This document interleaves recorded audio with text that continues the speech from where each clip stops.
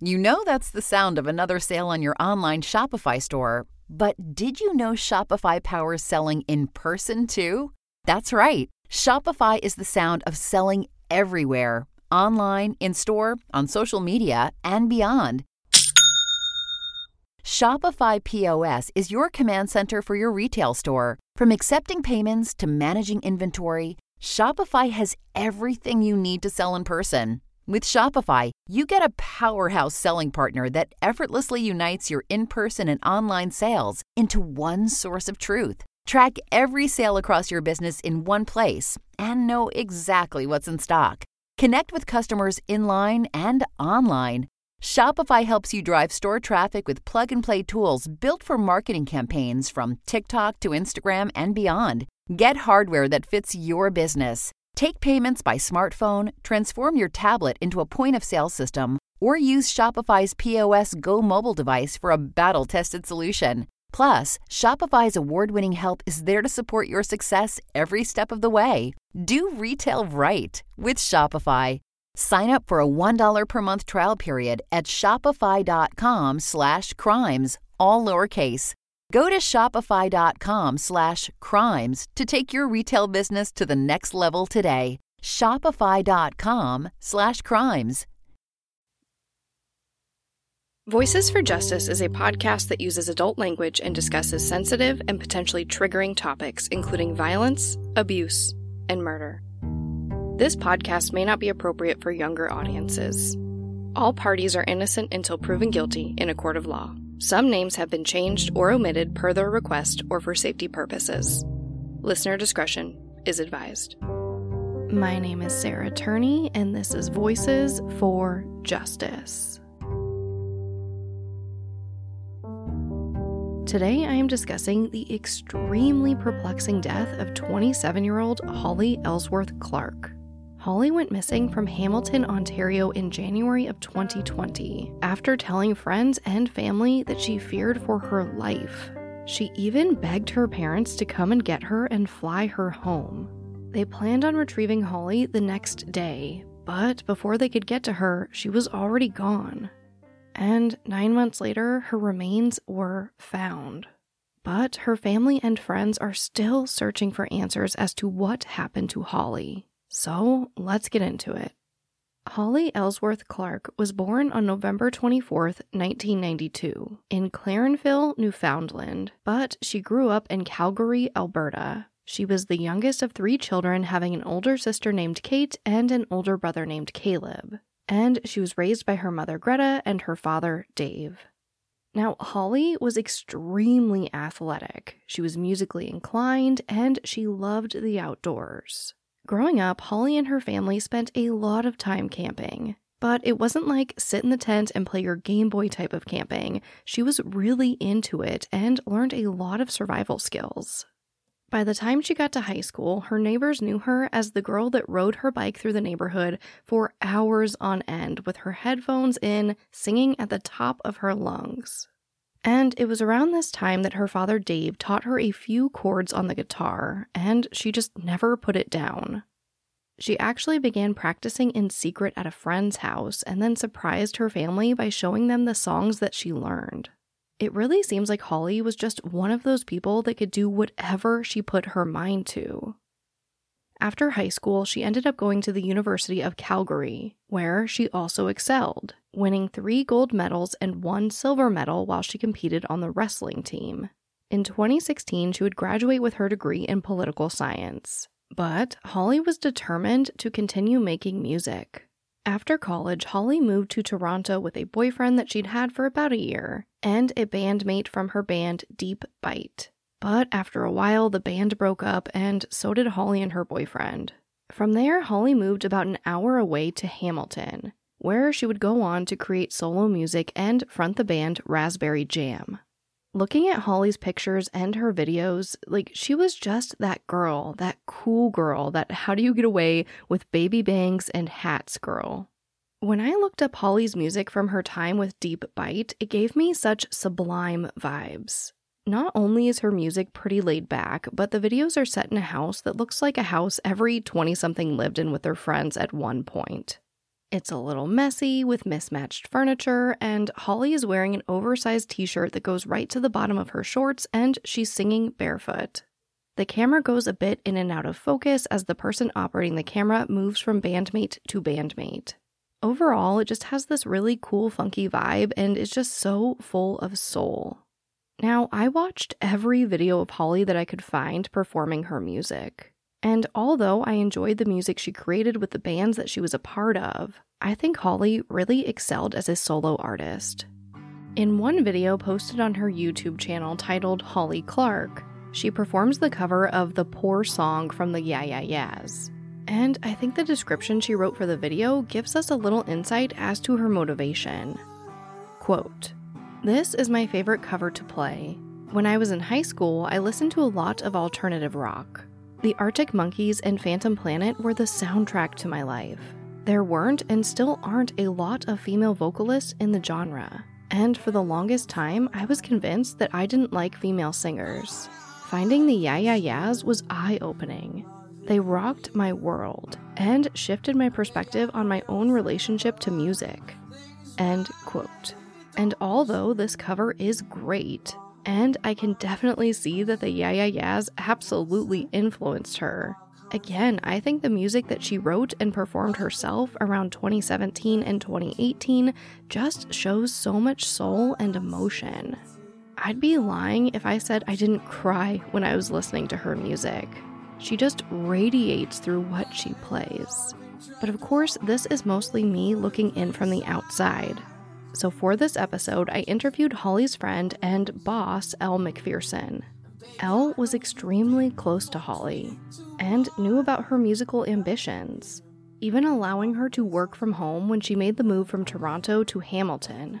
Elle is also a spokesperson for Holly's family. When you request an interview, you either get her father Dave or you get Elle. And I got Elle, and I have to say, she is absolutely amazing. She knows so much about Holly and this case, so you will be hearing a lot from her from here on out. But let's start with what Holly was like according to Elle. And I always like to, of course, talk about what Holly was like. There's so much out there on the internet, about her, and she seems absolutely amazing and honestly like so much fun. But I wanted to get it from you, Can you tell me a little bit about what Holly was like? You absolutely hit the nail on the head. She's fun. Holly spent most of her time growing up in Calgary. She went out tree planting with her boyfriend out on the West Coast for a couple of months. She was a star athlete. She was a wrestler. She picked up the guitar after her father Dave taught her a couple of chords, and she kind of went away and did her own thing and came back and was like, "Hey, I've got some stuff I'd like you to hear." She's very, very jovial. She's happy to talk to anybody. She is the type of person that she would be sitting down at a coffee shop and she would see that you were sitting by yourself and she'd invite you over to sit with her.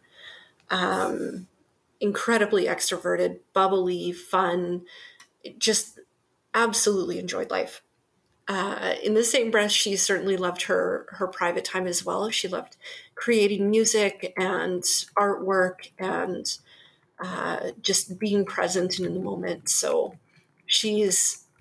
I think we've described her a few times as being the girl next door or the girl that you would get to babysit your kids.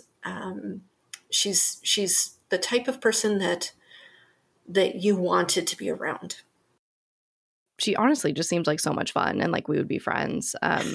Just like a super cool person. Like I'm envious. Like she's way cooler than I will ever be. Yeah, you and me both. She's so funny. She was very cautious about how she ate, what she drank, and not in an inappropriate way. Just she liked to eat clean, and she really was not a fan of drinking or drugs for that matter. And one of my favorite stories about her, she came into the office one day and she brought her lunch. So we were all sitting around chatting and out she whips one of those like plastic, those plastic boxes that spinach is in at the grocery store. Yeah. She whips out the box of spinach and opens it up and just starts eating the spinach raw. And I'm like, dude, are you are you putting, like, do you want some vinegar or oil? She's like, no, clean eats, man, clean eats. And she literally ate the entire box of spinach. And I'm going, why? Like, that is not delicious. You can do better. And she's like, no, I'll eat something better on my way home. I might stop and get a croissant or something. But I'm like, she cared enough for herself that she would be careful about what she ate. She was funny about it, and she just really didn't care what you thought. Whether you thought she was weird about eating a box of spinach or not, she was doing her thing, and you were not going to stop her. So she's funny. She's definitely somebody that's very deeply missed. She had her methods down. She had her reasons down. And yeah, it really didn't matter what your opinion was. She would go for it. She would make a try, which is part of why she was still at Hamilton. I mean, a bunch of us had suggested she come back home, and she was bound and determined that she was going to stay and make it work in this new city that she was in. So. Because of the strange events surrounding Holly's disappearance that Elle and I will discuss in a bit, I wanted to dive deeper into what brought Holly to Hamilton and her state of mind around this time. Did she appear happy there? I know that she moved quite a few times right before there, and I read something about her, going out with her drummer to move there, and then, a possible romantic relationship didn't develop. But did she seem happy overall? I think on the outside, yes, she did when she first moved there. Keep in mind, she was only in Hamilton for less than 3 months before she disappeared. So what had happened was she'd gone from Calgary to Toronto with her then boyfriend. They found a place in Toronto and were living it up there and having a great time. They ended up forming a band with another boy, and they recorded some music. The band's called Deep Bite. And eventually the relationship with the boyfriend just didn't work out, and the drummer of the band moved to Hamilton. So once all of this kind of cleared the air, she ended up moving to Hamilton to spend time with the drummer. Bit of a love interest there, and unfortunately was not reciprocated. But she went out to go and see what could happen. So she got out there with some expectations of potentially having a friend and maybe something more, and then having it turn into not that at all. So she didn't know anybody there except for this one boy. So she was in the midst of making friends, and she was doing great at it. She was going to some co-working spaces. She was meeting people along the trails. She's having a great time. She ended up in December going to Montreal to spend Christmas with some friends. And it was just before she had gone there that we were all noticing a little bit of a shift. That she wasn't quite as bubbly, but she was still bound and determined she was going to make it work. So initially we had all mostly chalked it up to it's a move and not knowing anybody. It's that in itself is intimidating. Never mind working from home as well. Most people get their socializing from physically going to work. I mean, prior to COVID, obviously. Right. But she wouldn't have had that, right? She was working remotely for a Calgary company. So it was a little bit of a struggle, but it was all still new. So we had all chalked it up to just not knowing anybody and not having that support that she would normally have in Calgary. Oh, sure. And I feel like 27 is such a weird age. You're approaching 30, which I feel like there is some pressure there. And it's just this odd phase of, am I doing enough? Am I good enough? And I imagine her with her music, she was, kind of worried about that. Am I making the right moves? Am I in the right city to develop my career in the way that I want it to? I'm sure there was just a ton of pressure on her. Absolutely. And whether that pressure was real, like nobody was pressuring her to do anything. But I think a lot of us, speaking for me prior to 30, I put the pressure on myself. and the societal norms that are out there, that there's an expectation that you're married with kids and have a job and. I think whether you subscribe to those ideologies or not, they're still there. They're still kicking around, you know? Again, there's a reason I wanted to discuss this with Elle, because Holly's story is about to get very strange. This episode of Voices for Justice is brought to you by June's Journey. I'm pretty sure everyone here loves a good mystery, especially one with as many twists and turns as June's Journey. You get to step into the role of June Parker and search for hidden clues to uncover the mystery of her sister's murder. You engage your observation skills to quickly uncover key pieces of information that lead to chapters of mystery, danger, and romance. So what does that mean? Well, June's Journey is a hidden object mystery game. Essentially, you find hidden clues and uncover this mystery. But it's also more than that. You can customize your own luxurious estate island, you can join a detective club, and put your skills to the test in a detective league. I like that you can play totally alone, or if you want to play with other people, you can do that too. I find myself playing June's Journey in little breaks during the day, or most frequently at night before I go to bed. Whether you're craving a good mystery or just looking for an escape, I really do recommend June's Journey. Discover your inner detective when you download June's Journey for free today on iOS and Android. Like we heard Elle discuss earlier, Holly was very conscious about what she put into her body.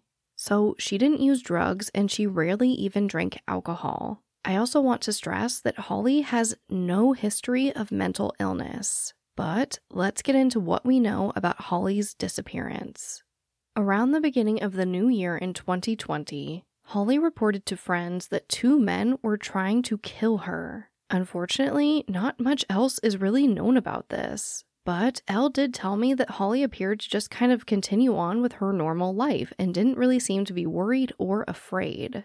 That is until the night of Thursday, January 9th. Now, it's important to note here that Holly had a work cell phone and a work laptop. And because her boss, Elle, was so kind to allow her to use these devices for personal use, Holly didn't feel the need to own a personal laptop or cell phone.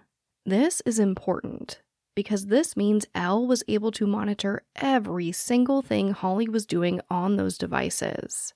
And on the night of January 9th, Holly had no activity on her cell phone or laptop until 10 a.m. the next day. Which would correlate with Holly's story that she was out all night being chased by 2 men who she says were trying to kill her. The details around this are vague, but according to Holly, she was running and hiding in the wilderness for hours. After this night of running from these men around 8 a.m. on the morning of January 10th, Holly would return home, but instead of just going through the front door, she actually broke a window in a shared living room area and from there went up to her apartment on the 3rd floor. But here it's important to note that Holly had kind of a unique living situation where she lived in this house with separate living spaces that was designed for artists. It even had a built-in recording studio. Here is Elle explaining the layout of the home, which will be important to know as we get further into this story. The home that she was living in is a 3-story home and a basement. And it had been chopped up to more of, I don't want to call it a rooming house because I feel there's a bit of a negative connotation with that. But it had been chopped up into studios, essentially. So there were a number of roommates that had their room, and then there was like a shared kitchen and a shared bathroom and a shared living room. And Holly had managed to get the landlord to move out of his unit, and she moved in there. So she was all the way up on the top floor, and in that top floor, she had her living space, a little kitchen, and a bathroom. So the window that she broke was actually the kind of sitting room, living room area. But after Holly gets back to her apartment on the 3rd floor, she calls her mother Greta, who unfortunately misses the call. But Holly leaves the following voicemail asking for a plane ticket home. I would really like a plane ticket out of Hamilton to Calgary, please. And I would like to come home and visit you and Dave. I'm missing you so much. And I love you so much. So that's all I want in the world is to see you and stay. Because I love you both so much. So, if you could please,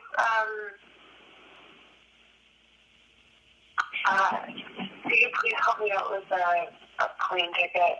That would be really, really greatly appreciated. Okay, I love you. And I look forward to hearing from you. Seeing the missed call from Holly, her mother Greta just called her right back and actually didn't see the voicemail until after Holly was gone. But since we don't know Holly, I really wanted to get Elle's opinion on this voicemail. Well, so this comes back to knowing Holly. So the voicemail that she left, so that's the one that Greta did not listen to because she called Holly back right away. And when she picked up the phone, she heard the story and they said, okay, well, we'll come get you. So nobody knew that voicemail had been left until about a week and a half later, when we were all sitting in the search headquarters and Greta was like, oh, I have a voicemail. And she listened to it and it was the one from the morning that she had missed the call. So by the time we got that and we listened to it, it was heartbreaking, right? You wish you could have done more. You wish you could have heard it. But the reality is nobody would have, again, I would never have checked the voicemail. I would have talked to her and been like, okay, I'll catch this later. So for us, when we hear that voicemail, we hear Holly. Holly is incredibly sensitive. She might not show it, but she's very sensitive. So those of us that know her would never look at that voicemail and say, you know what, there's something horrifically wrong. We hear the crying, we hear her composing herself. A few of us think that perhaps somebody was around or she was just trying to get it back together. But I think what you hear on that voicemail is just raw emotion. I think it's a tired girl that really wanted to talk to her mom and dad. When Holly spoke to her parents, she didn't give many details about what was going on, and the call only lasted about 15 minutes. But at this point, her parents were fully on board with helping her get back to Calgary, and her father Dave even gave her two options. He asked if she wanted him to buy her a ticket or if she wanted him to buy a ticket for himself to go out there and bring her back home. And Holly said that she would rather him fly out and come get her. So the plan was set for Dave to be in Hamilton the next day. In the meantime, Holly's parents would send her siblings Kate and Caleb to go check on Holly before Dave could get to her the next day. But again, Holly was displaying some pretty odd behavior. Here is Elle describing what happens next. So she called the mom in the morning on the Friday, and it, of course, made Dave and Greta worried. So they asked her sister, Kate, who lives in Toronto, to go out and check on her. So Kate went out to Hamilton, and she spent a couple hours with Holly until she had to go back to Toronto. But the entire interaction really didn't sit very well with Kate. There were some things that were said that she was like, I don't know what's going on. This is just not typical. So she went back to Toronto. Work needed her, and Dave and Greta were scheduled for a flight the next day, and they had arranged for Caleb to see her, so the brother. So Holly was supposed to pick Caleb up from the airport that night. He was flying back from the US, and she didn't show. So he came to her door, I think it was around 6:37. Yeah, about 6:30 or 7.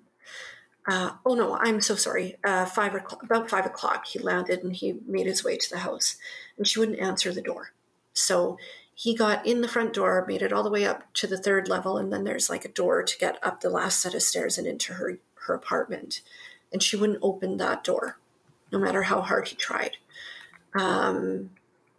So he ended up calling in for a welfare check with Hamilton police, and they came out. And they asked her if she was okay, and she said she's fine. She just would like to be left alone. And they left. That was that. She refused to open the door. So the brother ended up leaving. And the roommates, after he'd left, managed to somehow find a key for the apartment, magically.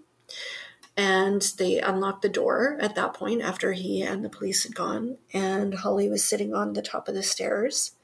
And one of the roommates ended up spending a few hours with her that night and just having some tea and drawing and doing some painting. And she had told Dave that Holly was okay. Everything was okay and everything seemed to be under control.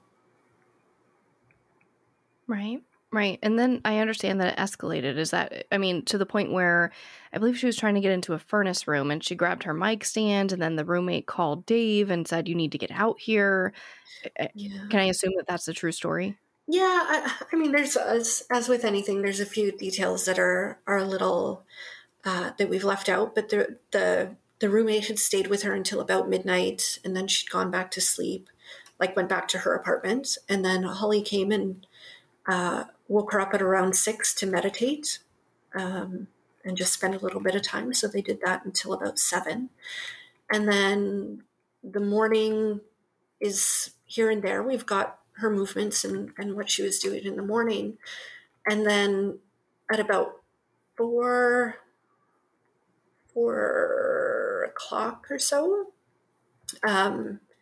she took a music stand down to the base. She had tried to open the door to the basement and it was locked or stuck. So she went back upstairs, got a music stand, and went down to try and break the door. We don't know what she was going for. We have theories, but we really don't know. Something happened between banging on that door and walking out the door. We don't know what happened. We assume something happened.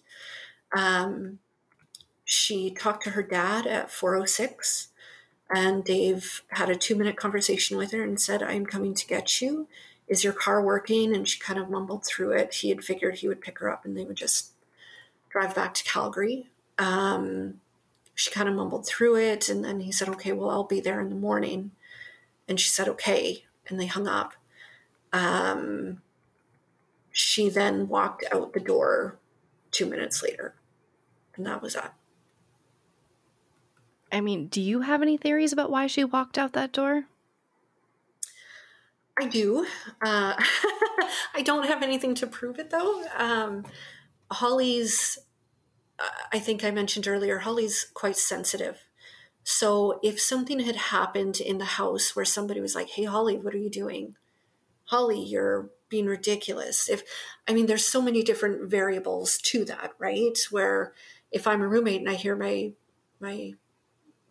housemate beating down a door, I'm probably going to look over the banister and be like, "Hey, what are you doing?" Whatever version of that might have come out from the other roommates might have been enough for her to be like, I need to go and cool down. I need to leave, because she literally went out the front door without going back up to her apartment to get anything. So whatever went on, whether there was something involving a roommate or not, or just she realized she needed to get out of the house, or whatever happened, I think something happened. We just don't know what. Yeah, I mean, it sounds plausible to me with her not grabbing anything that, something, because I'm sensitive like that too. If you tell me, maybe you didn't do the dishes right, like I'm done. Like I'd walk out the front door too, right? Like Right? I'm so sensitive. So I can see her, them being like, "Why are you doing this? What's going on? This whole night has been terrible," or, whatever. Mm-hmm. And her being like, "I just need to get out of here for a second," especially being so athletic, right? She can just like go for a run, which I imagine those endorphins and everything are just amazing. I am not athletic myself. But, just from her being drawn to the outdoors, and she goes right Yeah. through the park, which again makes sense. She's going to maybe just take a walk and be in nature, which it seems like kind of her happy place. Exactly. Now, the funny part to this is 2 minutes after she walks out the door, the roommates then made a phone call to 911 and said that she was walking out the door with a baseball bat and that she was dangerous. So the police eventually came to the house and got a description, and they were adamant that she'd walked out the door with a baseball bat and she was dangerous. So unfortunately, the first reports of her going missing were along those lines, that she might have a a weapon and she might be dangerous. But the reality was, once we saw the footage, she didn't walk out with anything. She didn't have anything in her hand. She walked out the door. So by them calling 911, and again, this is me completely inferring. I don't have anything to back it up. I feel like there might have been a verbal interaction with the roommates. Because otherwise, why would you call 911 if it wasn't to bother, you know? Yeah, I mean, that's a pretty intense reaction for your roommate to walk out the door and you immediately call 911. Yeah. Me, even with my true crime brain, I don't think I would do that. I think I would just like give someone time to cool down and assume that they would be back. And that's precisely the initial reaction of Hamilton police when she first left.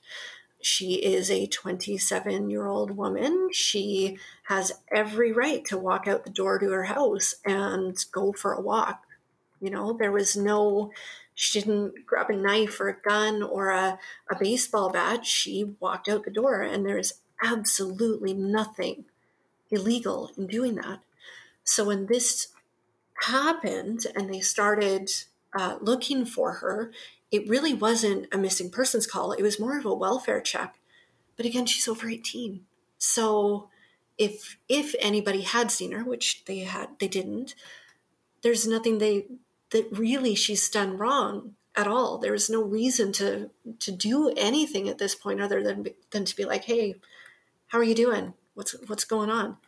So that in itself is a bit of the hardship that I think anybody who does have a missing person has to go through. If the person is over 18, there's a lot that you've got to justify to be able to take a person in or to help provide them with the help that you may think they need, because they're an adult. They can do what they want, you know? Yeah, absolutely. I mean, it's so hard because I do get both sides. I get the side of the police, but then I get the side of the family being like, no, get on this right away. So, I mean, I just feel for you guys in every aspect there. Yeah. One thing I did want to ask you is that I read something about her, like, I guess kind of experimenting with the stairwell, if you will, and possibly trying to practice ways to get around cameras that were surrounding her house. Do you know anything about that or feel any Yeah. certain way about that? Yeah. So that was the morning that she had disappeared. Two of the roommates were having lunch and they noticed her scaling the fence on the side of the house. And their words, we just thought she was being crazy. When we look at it, what we see is her trying to avoid cameras and get out of the house without being seen. So this is where it's probably good for me to mention that there are cameras inside her home that the landlord maintains. So there's cameras inside the home at the front foyer. There's cameras up the stairs. There's cameras in the kitchen. And there's cameras near the door. The camera would have been kind of facing the door that she would go in to go up to her apartment. And then there's cameras on the outside of the house. So by going the way that they had saw her moving that morning, it looks to us like she was trying to avoid the cameras. Okay, sure. Yep. Now here's the side note to that. The server for the cameras are in the basement. Gotcha. Okay, that's interesting. I mean, can you think of any reason why she would try to avoid the cameras? No, we have nothing. So Holly, again, she's Holly. So she was incredibly frugal. So the only technology she used was her work phone and her work laptop.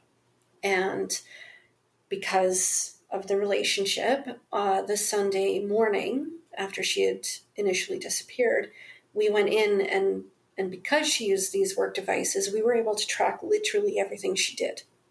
Everything. Every step she took, if she had her phone with her, everything she Googled, everything she wrote, every email she punched in, everything is essentially auditable on the devices that she'd used.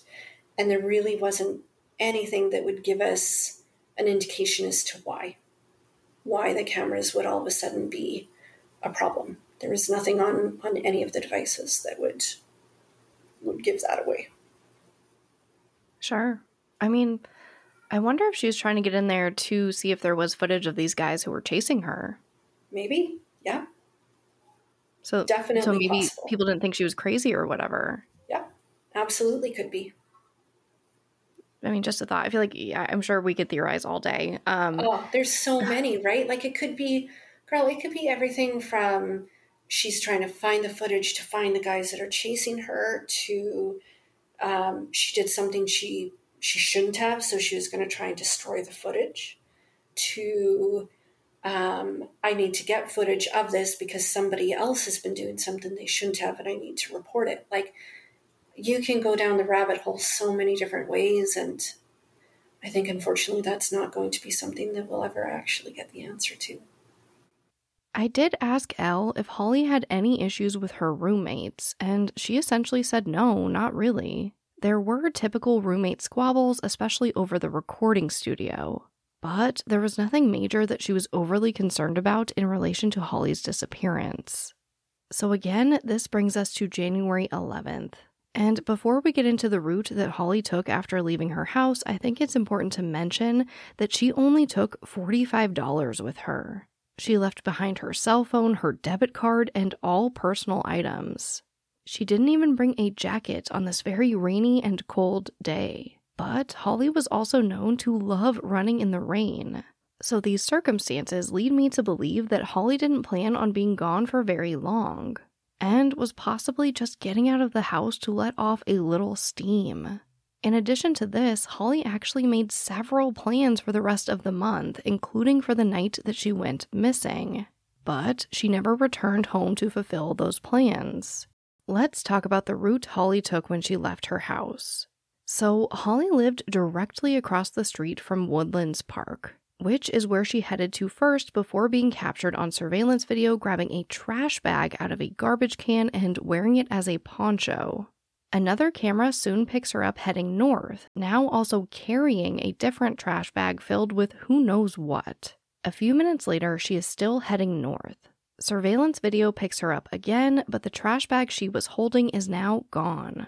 Volunteers and police would be able to obtain 7 pieces of surveillance video showing Holly on this route. Not all have been released to the public, but the last camera captures her at 4:55 p.m. heading north on Wentworth Street. Had she kept going north on Wentworth, there would have been buildings that captured her walking, but none of them did. According to Elle, Holly didn't appear to be going in a single direction, but she was more walking in this figure 8 style. So I had to ask Elle if she recognized anything significant about Holly's route. No. So that's the thing. So she walks out the door, she crosses the street, she crosses the next road. By then it's absolutely torrential pouring rain. So she reaches in a garbage can, takes out a garbage bag, and makes a poncho. And for the majority of people, again, the assumption would be that would not be a normal thing to do. In their family, they would actually pack garbage bags and go to folk music festivals. Just in case it started to rain, the family would then make ponchos and find their way back from the festival they were at. So for her and the family, this would be a very common thing. Maybe not from a garbage can, but it would not be a stretch to pull a garbage bag and use it. So to me, the fact that she pulled out a garbage bag and put it on her body tells me that she was caring for herself. She wasn't being erratic or irrational. She was rationalizing putting a garbage bag on her body. From there, she the footage that we found, the search crews and the public provided us, she kind of does a figure 8. And halfway through that figure 8, she ends up finding a garbage bag and putting it over her shoulder, and it's full of stuff. And then she loses it. She gets rid of the bag and keeps going. That we don't know what was going on. We never did find the bag. Not that it would be an easy thing to find. but we really don't understand the route that she took. We have ideas. Her car was parked near kind of the back end of the figure eight that she was doing. So Dave thought, well, maybe she was walking to her car. And then the next thought was, well, maybe she was walking towards the train tracks. Her family lives in an area of Calgary that has train tracks that go just in front of the house. She loves trains, so maybe she was going to walk the tracks and just kind of clear her head. Or like we really, again, we theorize and we go down this rabbit hole more times than I can possibly count. There was really truly nothing of interest along the path that she had chosen. This is where we get into the search.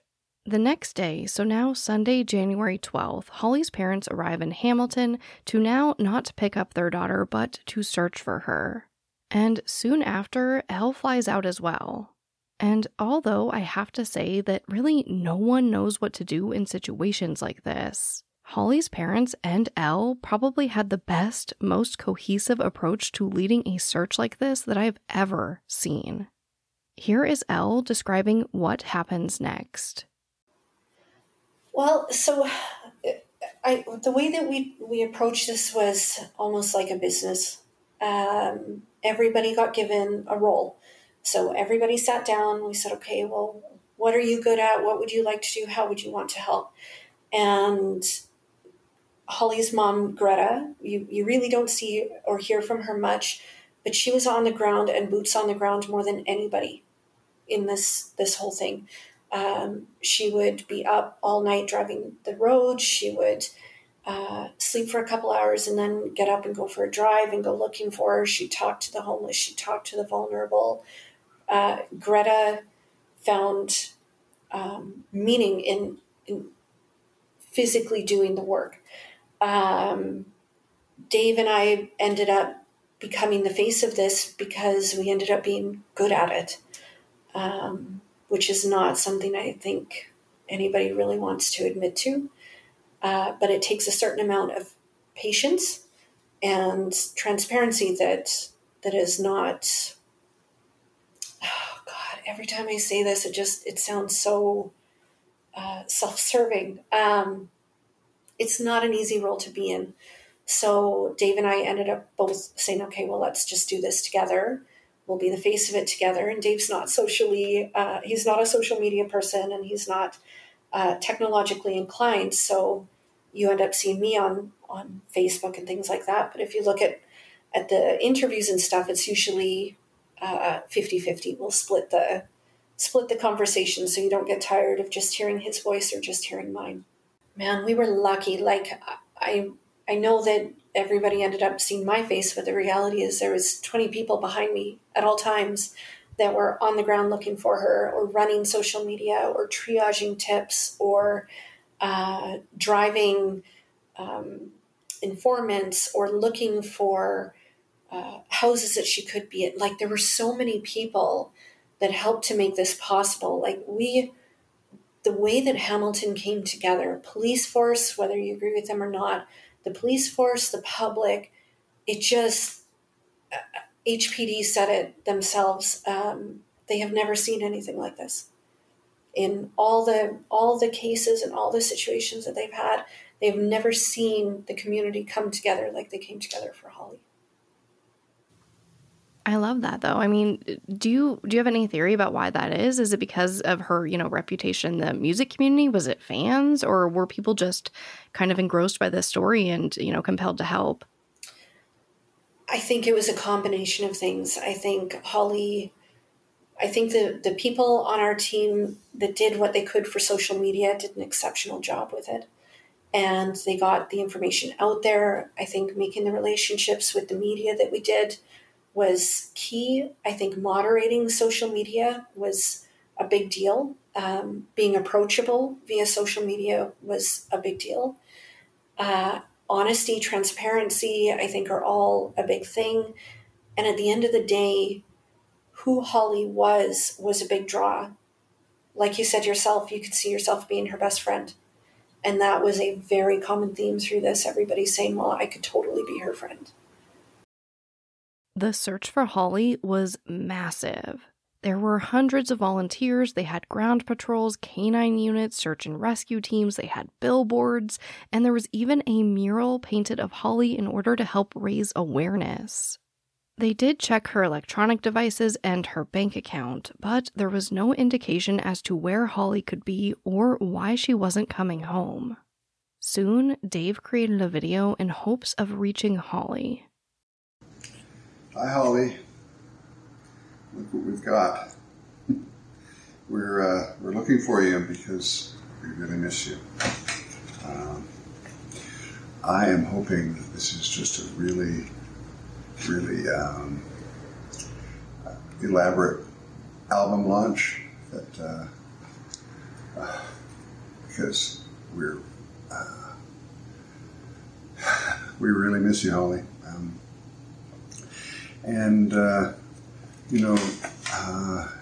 If you're afraid of people finding you, there's got to be a way that you could get a message to us.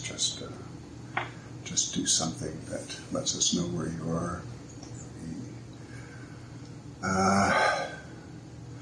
Well, we've thought you're dead sometimes, and we hope you're not. Greta has cried herself to sleep, and me too. Fatima was just screaming in the car the other day when she thought somebody had done something to you. So we hope that hasn't happened. We hope that you're all right somewhere, that you're taking care of yourself, that somebody else is taking care of you or something. Maybe it's all a soap opera.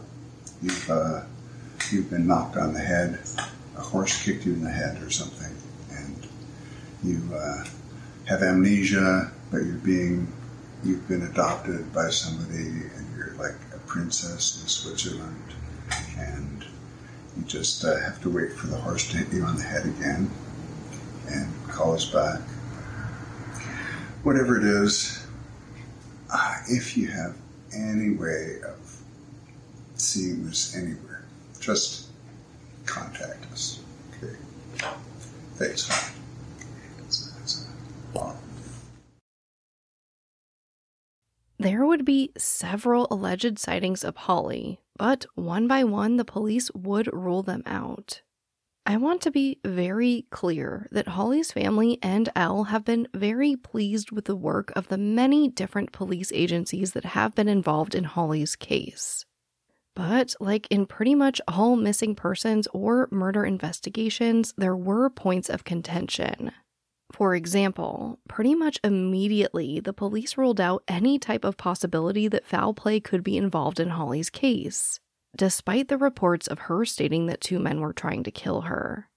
And ex-detective from the York Regional Police Kevin Bryan has publicly expressed his disappointment in search crews following up on tips on their own without police.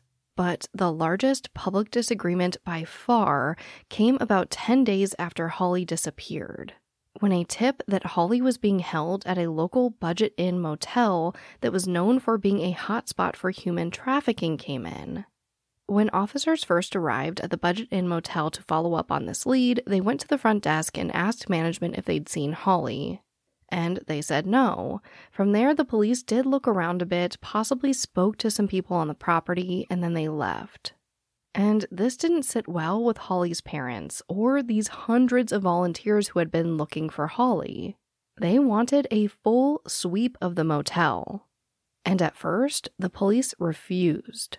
That is, until people began protesting outside of the motel. They held signs that said, "Bring Holly home," "We love you, Holly," and even signs that said, "Release Holly now." And eventually the police gave in and searched every single room of the motel, which the motel would state was something that they would have allowed the police to do from the moment they came looking for her. But unfortunately, there was no sign of Holly at this motel. It wouldn't be until February 3rd, 2020 that there was another possible sighting of Holly. This came from a surveillance video near the area she went missing from. It captured a woman with a garbage bag over her shoulder walking right past one of Holly's missing persons posters. Now, the police have come out and stated that they just don't believe the woman in the video was Holly.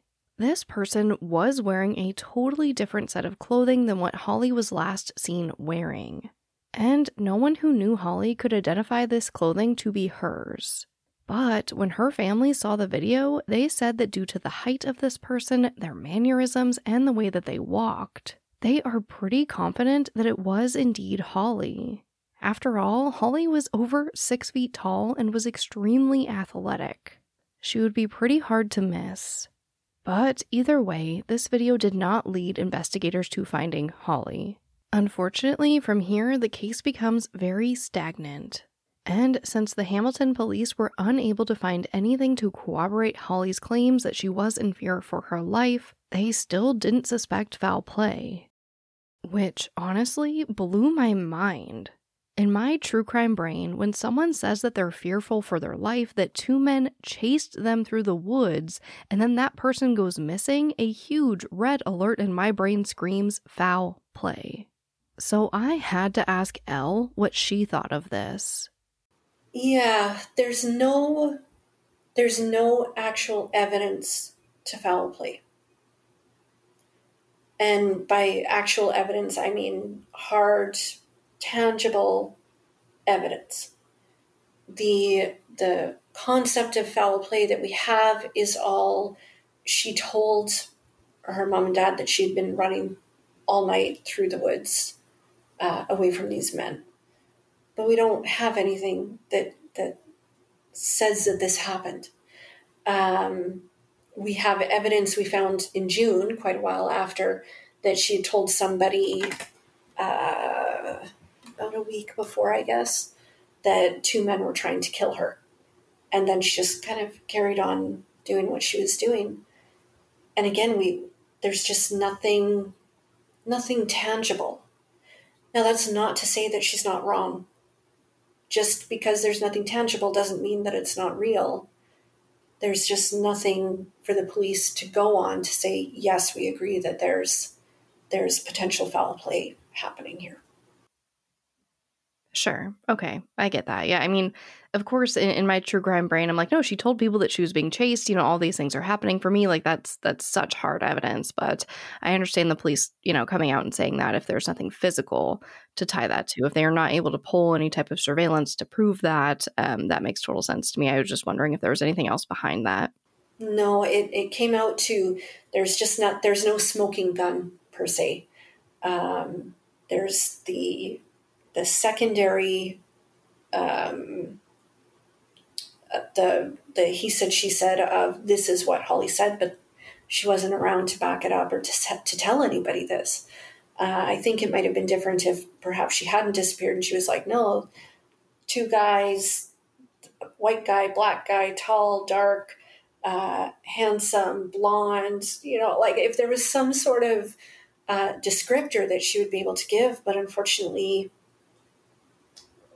there wasn't anything to go off of. And Hamilton police, I mean, they got put in a difficult situation, and I appreciate everything that they have done for us. They truly have gone above and beyond.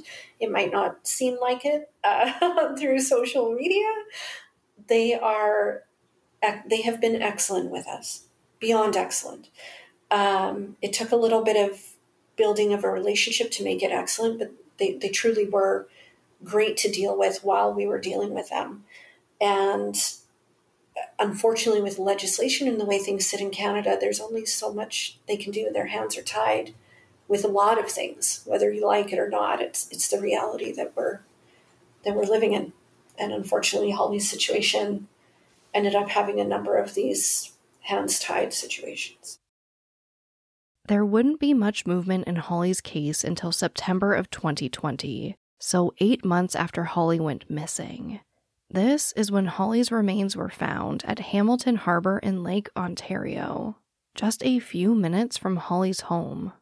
The water had never been searched, and Holly was only able to be identified by her dental records.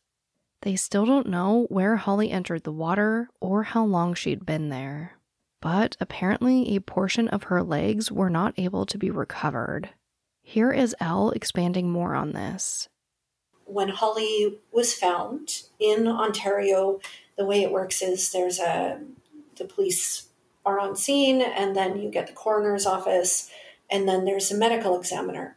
So I know this is not the same everywhere, but this is how it works in Ontario, is that her remains were taken in, and the medical examiner did the first autopsy on Holly, and then the coroner actually goes, and they're kind of like a badass detective, like the coroner's job is to take all the information and provide you answers. So who, what, when, where, why, how.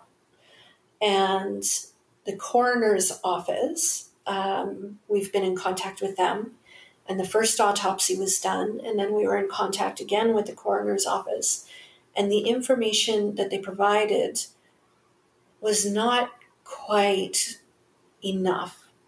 So we've made this public, and I apologize, it will be a little bit graphic. I'll try to make it a bit easier here. But the coroner told us that unfortunately Holly's, the way that she phrased it to me was that her legs were not with her when she was found. And the way that the coroner phrased it to Dave was that her lower legs were not with her. So Dave is incredibly literal. Words matter. And I couldn't agree with him more. Words matter. So he was losing it because in his mind, lower legs are knees down. Right? With me so far? Yeah, absolutely. So that to him signaled foul play. Because for knees down to not be with a person is not something that you would anticipate necessarily. So we managed to convince the medical examiner to do a second autopsy. So I managed to find the chief medical officer's email and sent him a cold email and was like, hey man, I know you don't know me, and he was good enough to respond. He responded immediately, like within minutes, and said, yes, I've heard of the case. I know the case. I know the situation. My team already did one, but if you'd like, yes, I can do this. We'll pick up her remains and do a second one. So Ontario agreed to do something that they have never done before. They did a second autopsy, and they kept it completely separate from the first. So this helped immensely. It helped ease Dave's mind immensely because we now have two separate teams that were working on the situation separately. So the idea should be that they should both come back with the same conclusion. And that's the part that we're waiting on, is the same conclusion. After discussing the autopsy, Elle asked me to put in a very specific message from her about the way that families are notified when things happen in cases like this. I think the only other thing that I would want to add, if there's any way to add it in or however you may phrase your podcast, is that one of the things that people don't realize is that when a case becomes high profile and the person is found, the family has a very defined amount of time to tell the people that matter before a press release goes out. And whether you like it or not, that is the mandate of every police service or police department. If it's high profile, they will have their press person create a bulletin that goes out. And in our case, we had literally 35 minutes before it went out. So Dave and Greta, not only having to hear that their daughter was found, they now had 35 minutes to tell the entire family and friends. So you can imagine how triaging that went and how many people unfortunately found out via social media. So if I can impart anything on those that are in the situation, make sure you've got your list of people that you'll need to call if they're found alive or deceased. And everybody else, please just be patient. It's the amount of time that you're given is minimal. And that can be incredibly hurtful if you don't know that tiny bit of information.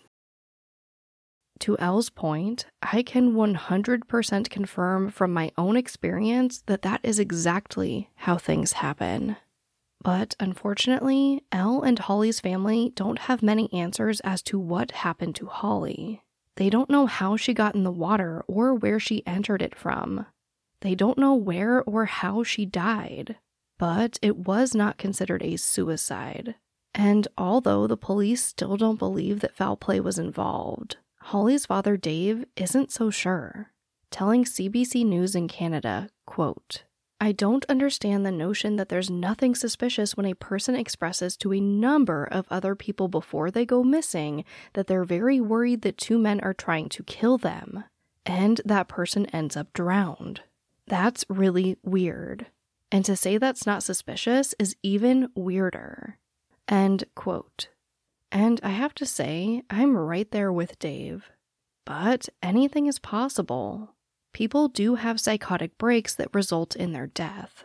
But considering the circumstances and her having no history of mental illness or behaving this way ever, I understand why Dave fears the worst. And until they can come back with the results of the second autopsy report, all we can do is wait and help share Holly's story in hopes of generating new leads.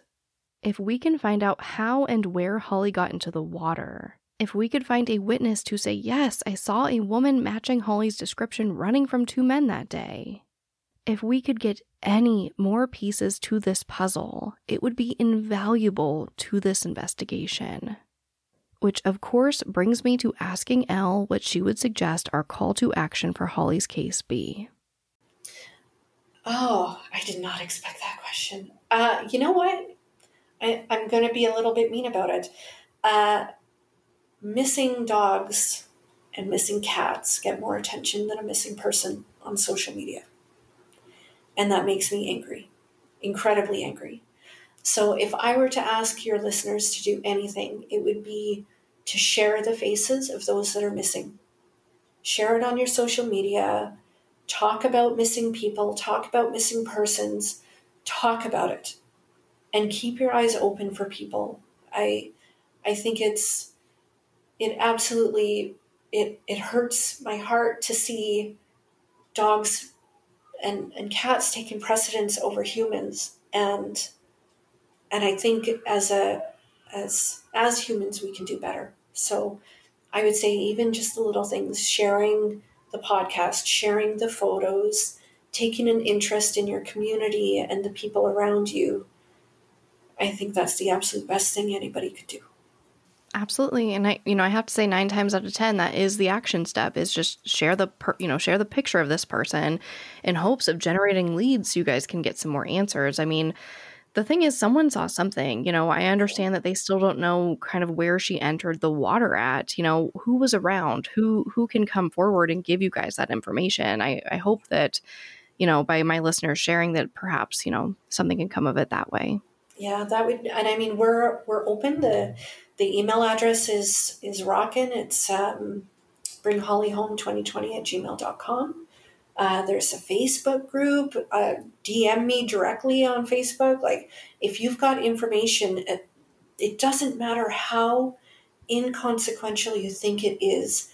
Every piece of this puzzle creates the larger picture. Every one of them.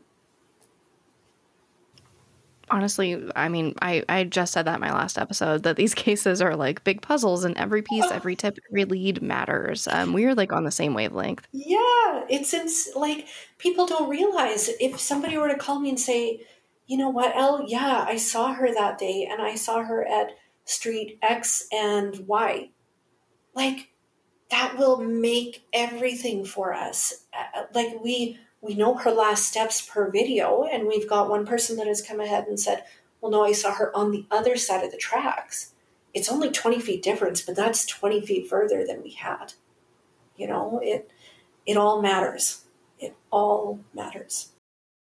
As always, there will be photos and information posted about Holly on voicesforjusticepodcast.com and across my social media accounts. You do not have to share those particular images, but I do ask that you do share. Holly was a strong, brave, yet gentle soul who was taken from this world way too soon. Her family and Elle deserve answers as to what happened to her. In honor of Holly, instead of my normal outro music, I wanted to leave you with a song that she wrote and performed by herself, titled Fake Romance. But, as always, thank you, I love you, and I'll talk to you next time.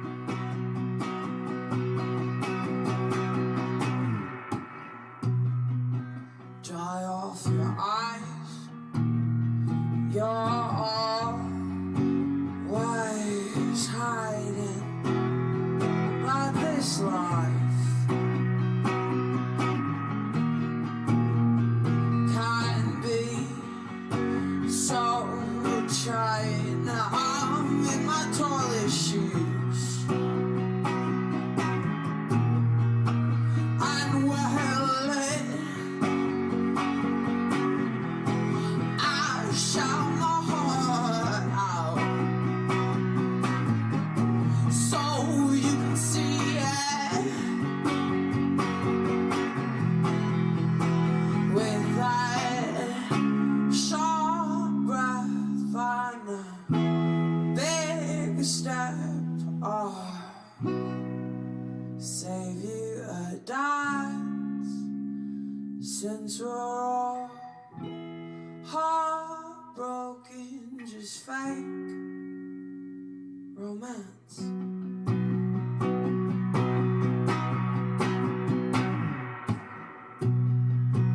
Back off the wall, words off your tongue. Oh, where the hell do you think you're from? Ask me if I'm cold. I'll tell you a lie. Yeah, I'll twist the truth to get by his side. With that sharp breath on a big step, I'll save you a dance since we're all heartbroken, just fake romance.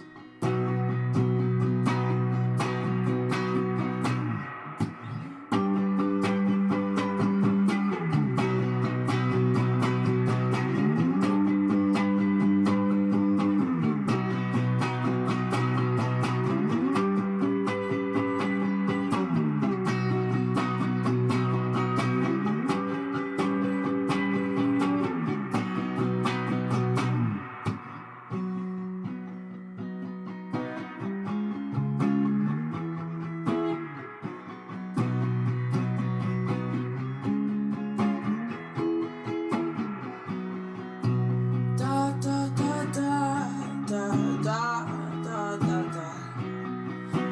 Da da da da da da da da da. Da da da da da da da da da. Da da da da da da da da. Oh, sleepy eyes, let's waste away all of our minutes to every day. And it's been too long. I miss the sound of your voice and the words to your song. And with a sharp breath and a big step, I'll save my last dance since we're all heartbroken, just fake romance. you.